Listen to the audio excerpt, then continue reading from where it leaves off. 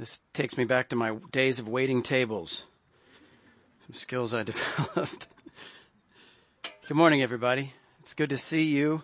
Great to be back at church. Thanks, Chris, for the announcement. Thanks, Victor and the worship team for leading us in worship this morning. My name is Adam, and I'm honored to be able to bring God's word this morning.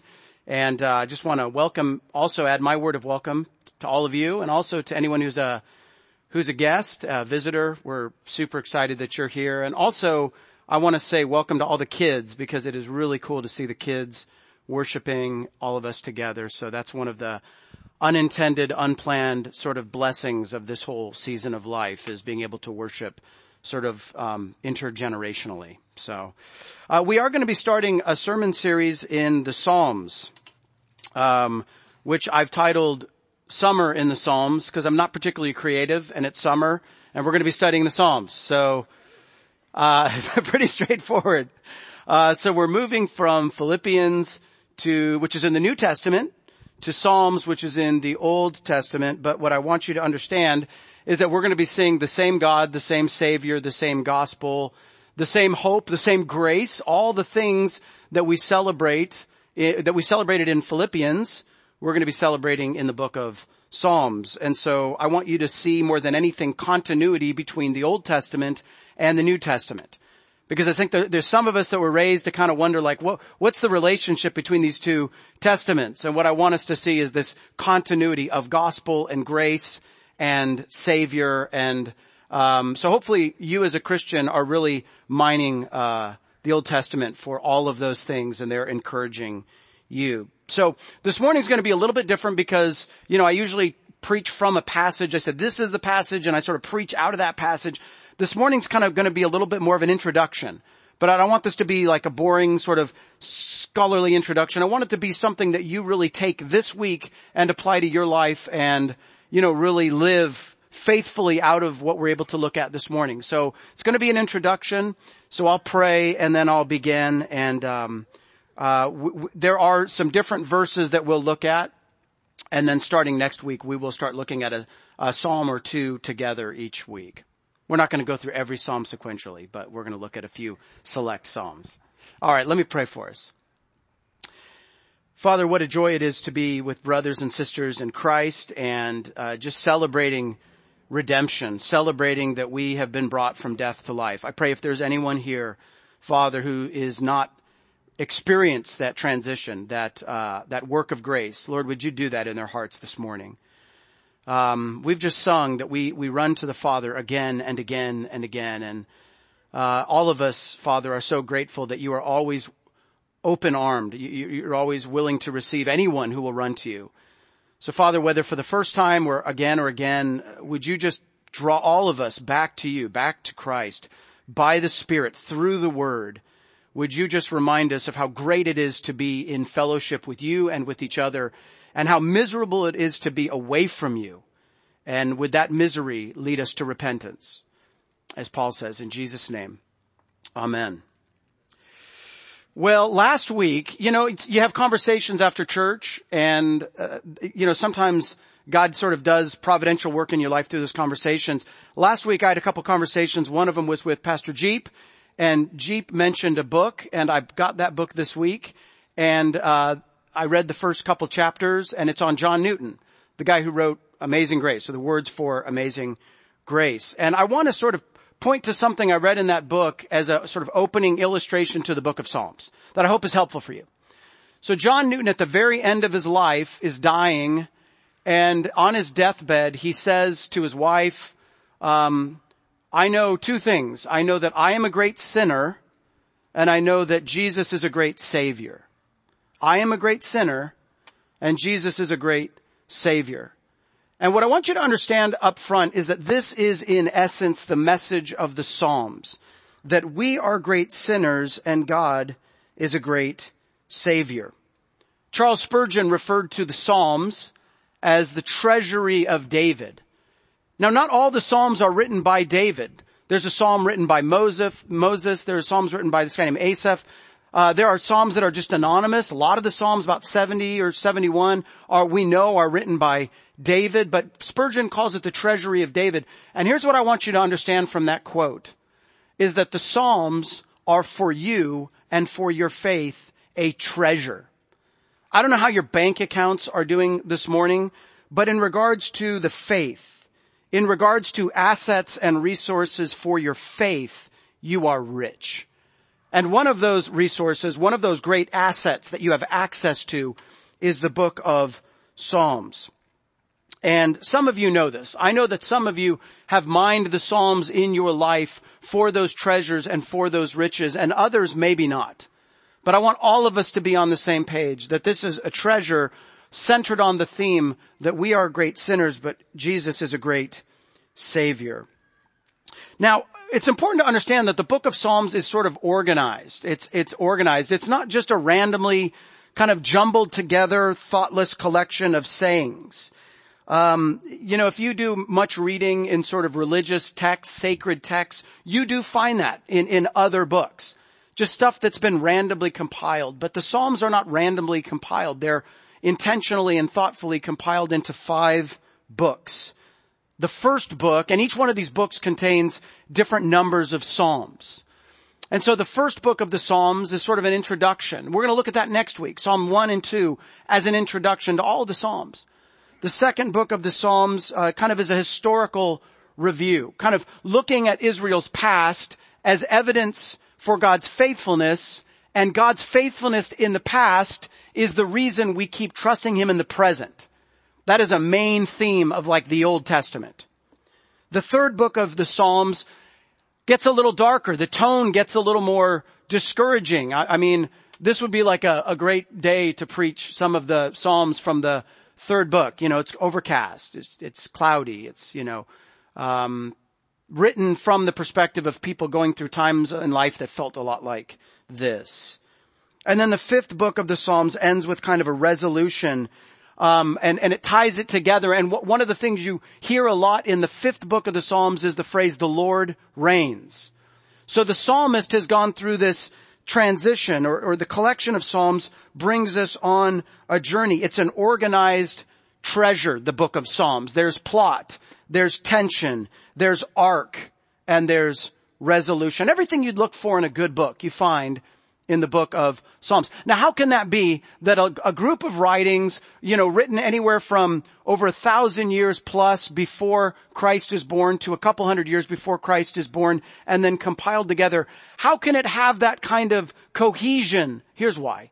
Because there are many human authors, but there is one divine author. God is ultimately the author of the Psalms. He used people, but God is the one delivering to us His word. Now, here's something else to keep in mind. As you read the Psalms, usually at the beginning of the Psalms, we're told who the author is. Psalm of David, Psalm of Asaph, Psalm of Moses, Psalm of Solomon. And what we have to understand is that these are real people. These aren't fictional characters. This isn't like, Harry Potter or somebody from Lord of the Rings, I wish I knew more about Lord of the Rings. That'd be a better reference. Gandalf. There you go. Came up with one.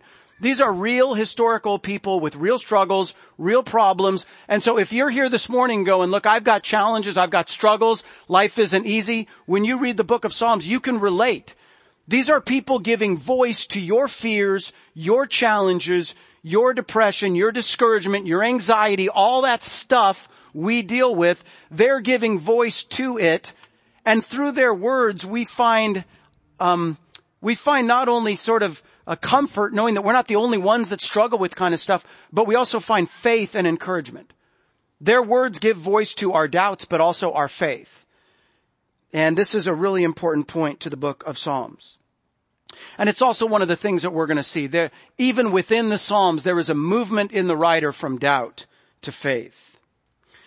And so, the Psalms, you probably know this, but the word psalm is derived from the Septuagint, which is Greek translation of the Hebrew Old Testament, and it just means songs of praise. So the Psalms have often been called the song book of the Old Testament because these were the songs that the Jewish people sang. And Christians have sung these songs for centuries. This is a song book. Long before we had Maranatha and all the other folks writing great songs, we had the Psalms. And they give voice to the praise of God's people. And this is one of the major themes of the book of Psalms. It's this: worship. Worship. You know, a lot of people wonder, why am I here? Why was I created? What's the point of my life? And the Bible has an answer for that. You are created to worship. And God doesn't just leave you alone to kind of figure out, well, how do I do that? God doesn't just say, well, I'm up here in heaven, be creative. God gives us His Word, and within His Word, He gives us a book that is very specifically aimed at worship. And worship just boils down to you appreciating God for who He is. And appreciating God for what He's done. Who God is, what He's done. These are also major themes in the book of Psalms. So one of the benefits of the book of Psalms is when things aren't going so great in your life and you don't feel like things are so wonderful, you read the Psalms and you're focused once again on God, away from self onto God and onto His faithfulness, onto His works. And what this does in you is it plants seeds of worship, and it waters those seeds, and it brings fruit from those seeds. Worship. The Psalms produces worship. And they were sung. So, no matter what's going on in your life, the Psalms give you a song to sing. There's a psalm for every season of your life. You've heard there's an app for that, right? You've heard of that. There's an app for that. Well, I want to sort of twist that. There's a psalm for that. Whatever you're going through. Some of you are here this morning and you're like, great week. A lot of great stuff going on. Well, there are psalms that give voice to victory. Or maybe you're here this morning going, not so great. A lot of discouragement, breakup, heartbreak, whatever, discouragement, despair, anxiety. There are psalms for that. And so this is an encouragement to us. So according to the notes on the church website or the church app, I want to look at two things. Why we study the Psalms is the first thing I want to look at. Why we study the Psalms. And for those of you that read the Psalms, this might just be self-evident.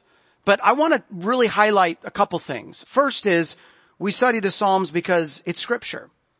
It's Scripture. And one of the verses that I have there for you to look at is 2 Timothy 3:16 and 17, which says, all Scripture is inspired or God-breathed, and it's profitable for teaching, reproof, and correction, and training in righteousness, that the man of God may be thoroughly equipped for every good work. I mean, think about, that's what Scripture is. Scripture is God's Word to us. That's why it's called God's Word. And Scripture does certain things in our life. There are times when we need it to encourage us or teach us or reproof us, which means sort of correct us. We're going in the wrong way. And here's how this connects with the Psalms. The Psalms are Scripture, but also they do all of these things. The Psalms teach us, they reproof us, they correct us, they train us. The Psalms are not just like mirror, mirror on the wall. Tell me how great I am, you know. Tell me how fair I am. Tell me how beautiful I am. There are certain Psalms that you're going to read and you're going to close the Bible and be challenged. And you're going to be corrected. So I want you to sort of be on board for that challenge. That challenge to read the Psalms and let the Psalms sort of shine light into your life and maybe expose some areas where things are not as they should be. It's Scripture. But the Psalms also at times are deeply theological. You know, these are not just sort of surface sayings, easy songs. You know, a lot of people have commented that, you know, Christian songs can sometimes be real thin, real light, and the Psalms are not that way. Psalm 139, 7 through 10. Let's look at that together.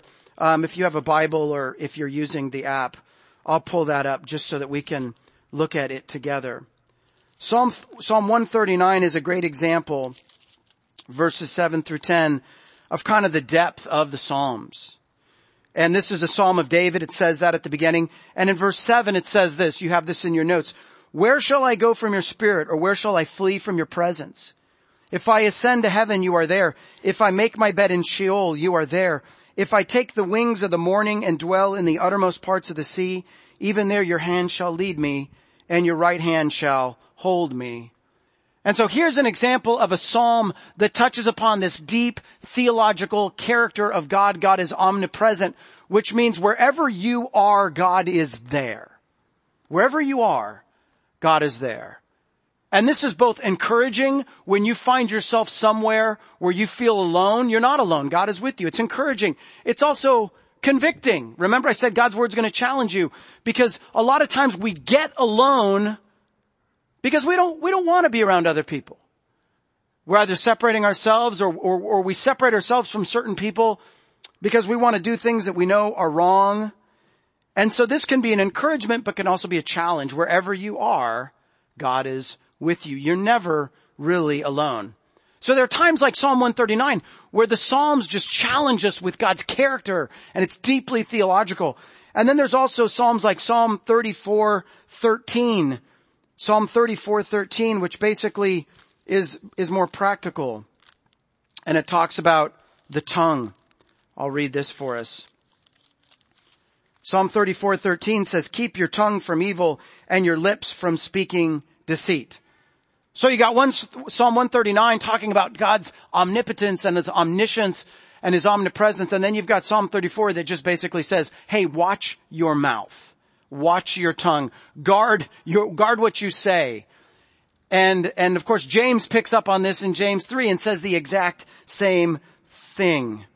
So the Psalms are scripture. The Psalms can be deeply theological. The Psalms can also be just intensely practical. But one of the things you need to understand about the Psalms as scripture is that if you want to understand Jesus' spirituality, you need to understand the Psalms.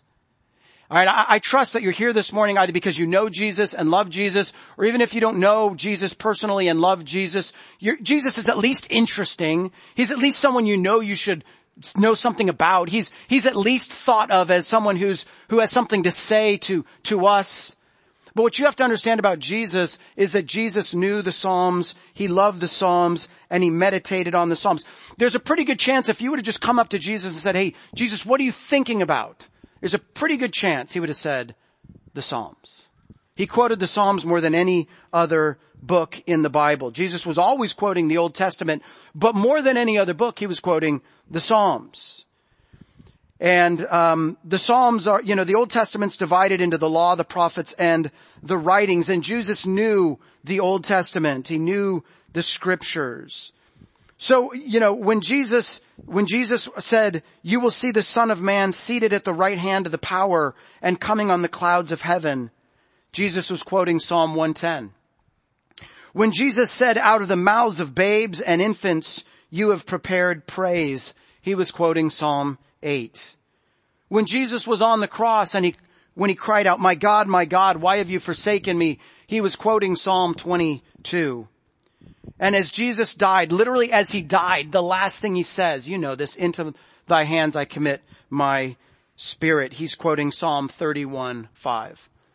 So what we can summarize is this. We can say Jesus lived and died by the Psalms.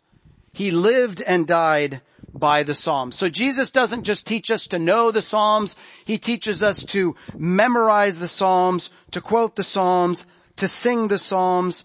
And he tells us that in order to be faithful to God, we need to understand this very important book.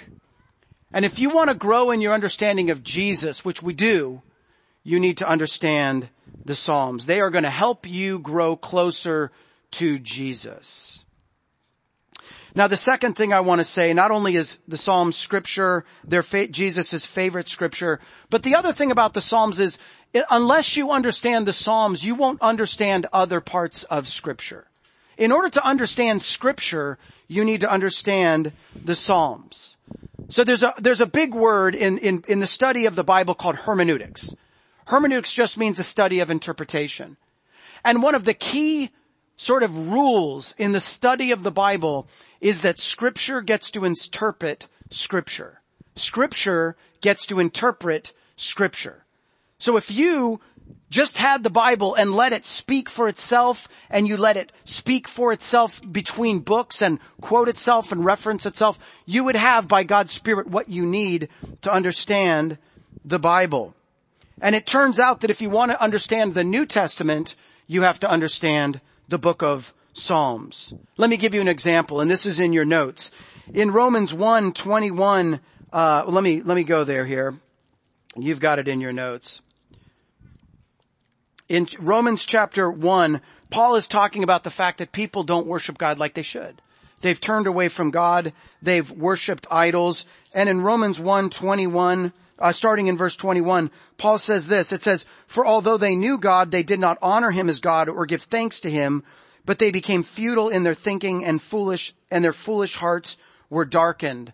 Claiming to be wise, they became fools and exchanged the glory of the immortal God for images resembling mortal men and birds and animals and creeping things." So Paul is basically talking about the fact that living life apart from God is foolishness. Well, where does he get that? Well, he gets it by the Spirit. God is inspiring his word through Paul, but Paul also draws from the book of Psalms.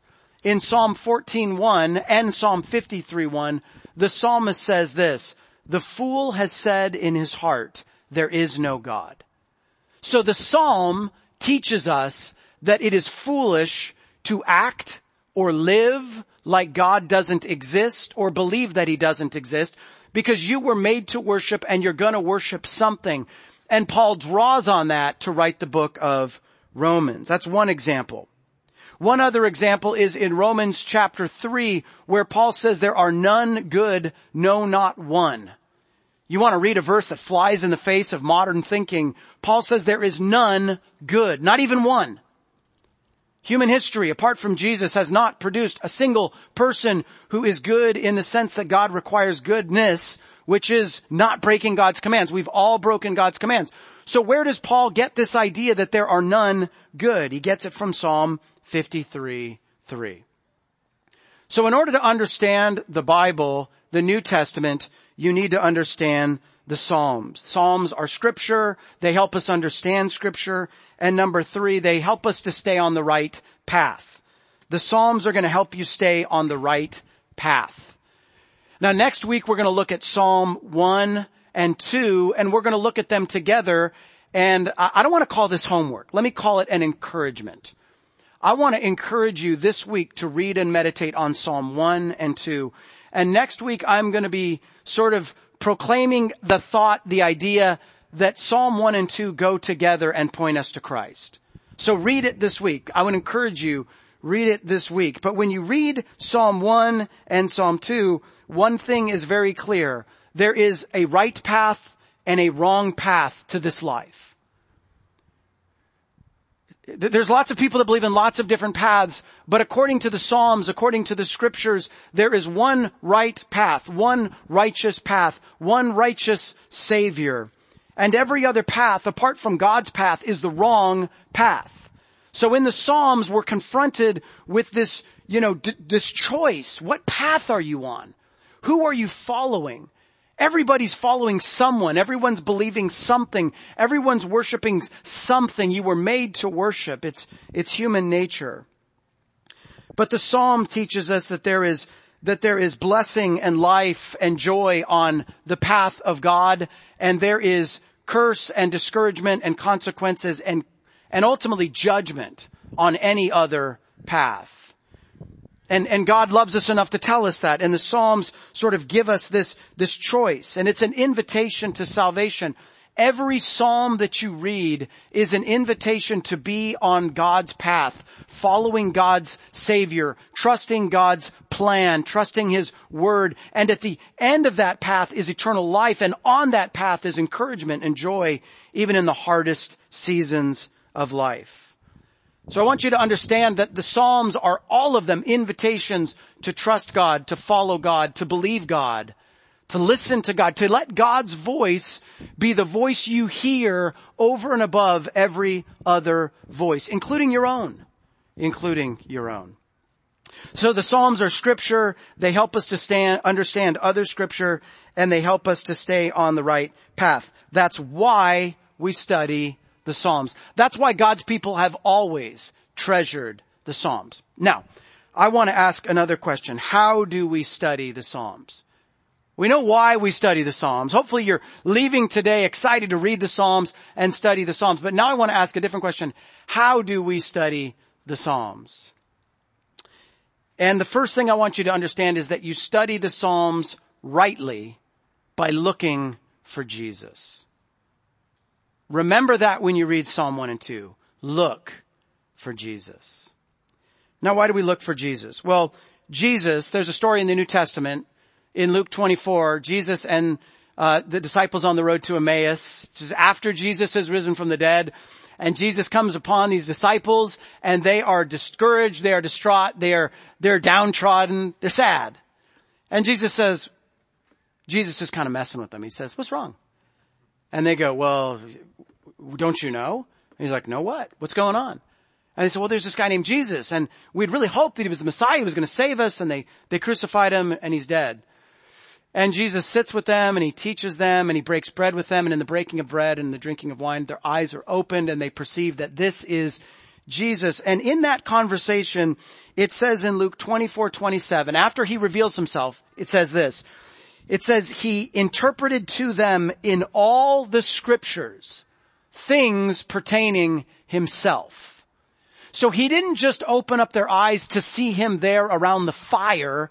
He opened up their eyes to see him in the Old Testament. And so Jesus in this story is teaching us to see him not only personally, but to see him in the scriptures, in the law, in the prophets, in the writings, in all of the Old Testament. Remember that word, continuity. It goes together. But it's more than that. You remember that Jesus says in John chapter 10, "I am the good shepherd." You know that. I mean, if you've been to Bible study twice in your life, you know that story. Jesus says, "I'm the good shepherd." We've all walked into somewhere in a church with a mural of Jesus, right? Like as a shepherd. I am the good shepherd. But if you read the Psalm, and in Psalm 23, it says, "The Lord is my shepherd." And Jesus in John 10 is saying, that is speaking about me. When the psalmist says, "The Lord is my shepherd," Jesus says, "I'm the good shepherd." Who was it that shepherded and cared for and saved and provided for David and Asaph and Solomon and Moses? It was our shepherd, Jesus. Your shepherd is the shepherd you read about in the Psalm. So Jesus is teaching us to look for him and to find him in the book of Psalms. You remember that Mary, when Gabriel tells Mary in the New Testament that she's going to have a child, and the child would be the Messiah, and the child would have a kingdom that would never end. Mary had a point of reference for that prophecy, and one of her points of reference was the Psalm. Because in places like Psalm 24, we're introduced to a character called the King of Glory. Who is the King of Glory? His name is Jesus Christ. David didn't know his name. David just knew that there was a King of Glory. And Gabriel says, "I'm going to reveal to you the name of the King of Glory. His name is Jesus. And Mary, you're going to give birth to the King of Glory."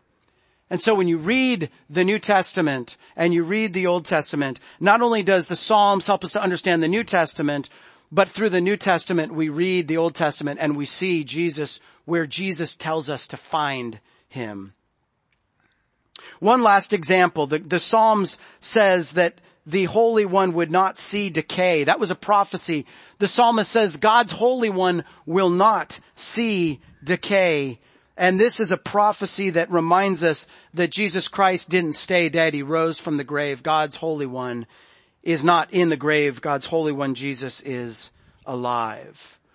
And so when you read the Psalms, starting hopefully this week, I want you to be looking for Jesus and finding Jesus. When the psalmist talks about a Holy One who can ascend God's hill, because the Holy One who can ascend the hill has never sinned, you should not read that and think, that's me.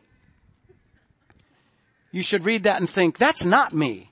Remember what John Newton says, "I am a great sinner and God is a great Savior." You should read that and think, God is a great Savior indeed, and God has saved us through the person of Jesus Christ, the Son of God. So look for Jesus. That's how we study the Psalms. Number 2, we look for encouragement. We look for encouragement. You know, when Jesus draws from the Psalms, he's not just doing that sort of as an an exercise.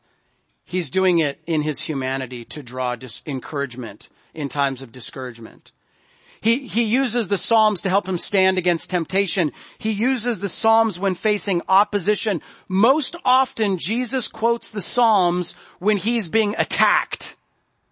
And so arm yourself, if I can say it this way, arm yourself with the Psalms. So when you're tempted, you have a weapon. When you're opposed, you have a weapon. When you're discouraged, you have a weapon. Arm yourself with the Psalms. Why? Because Jesus taught you to do that. And we're disciples. We're following Jesus. And Jesus, throughout the Gospels, looks to the Psalms for encouragement. Now, by extension, there is a lot in the Psalms about despair, about doubt, about anxiety. The book of Psalms is sort of raw. It's sort of a raw kind of a book. And so when you're feeling raw, when you're feeling sort of exposed emotionally, the Psalms are great to encourage you. God's Psalms have encouraged Christians on their deathbeds throughout history. In health crises, God's Psalms have built up God's people, encouraged God's people. Well, in your notes, you have this example. In Psalm 13:1, David says, "How long will you hide your face from me? Will you forget me forever?" David says, "Where are you, God? Are you hiding? Have you left me?" David feels abandoned. David feels anxious, discouraged. All those raw emotions we feel in the valleys of life, David felt. But here's what I want you to understand. By the end of Psalm 13, verses 5 and 6, David says, "But I have trusted in your steadfast love. My heart will rejoice in your salvation. I will sing to the Lord because he has dealt bountifully with me."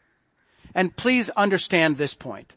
The Psalms will help you move from despair to hope, from anxiety to worship. As we learn from the Psalms to focus on God and his faithfulness, we will move. You will move from despair to hope, from anxiety to peace, from faithlessness to faith.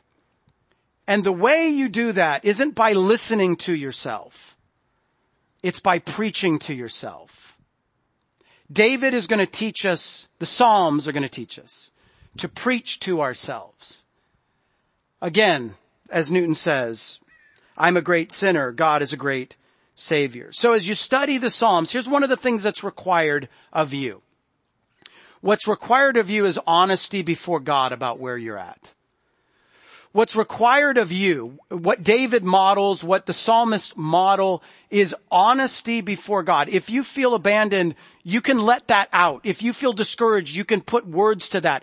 And we can do that because we're invited to do that. Let David's words become your words, but don't stay there. David didn't stay there. He moved. There's a movement in his faith, and it's an upward trajectory. And the key is focusing on God, who he is and what he's done. So as we study the Psalms, we see Jesus. We understand the Bible, and we are encouraged to stay on the right path. And we're also encouraged to move along from discouragement to hope and faith, not staying in depression, not staying in anxiety, not staying in discouragement, but moving, as we see David and the other psalmists moving as they focus on God, focus on his faithfulness, and let God encourage their hearts. The psalmists are going to do all of that for you. But let me circle back to that first thing I said. The idea that I am a great sinner and God is a great Savior. I wonder, as I conclude, do you agree with that statement? Are you here this morning in agreement with what God's Word says from beginning to end, that we have fallen short, that none of us are good, that none of us are holy, that none of us can earn our salvation? Every other religion in the world is based on karma, getting what you deserve. Christianity alone is based on grace, getting what you don't deserve, namely forgiveness, because Christ paid the price for your sins. And I just want to encourage you, both this morning and this week, to sort of really wrestle with that idea. Have I come to a point where I know that I am a sinner? And have I come to a point where I've confessed that only Jesus can save? Have I stared down those two roads and chosen to go down the road of faith in Christ? Because God is a great Savior and because He has saved us through His Son.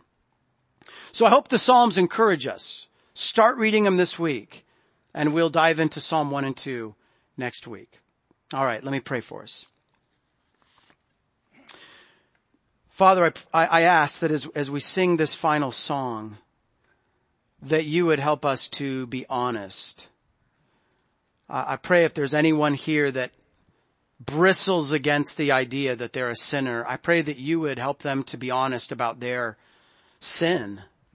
I pray that you would allow their sense of guilt or shame to move them to see in Jesus someone who can wash us clean, someone who hung on a cross to pay the penalty for our sin so that we can be fully and freely forgiven by His merits and not our own.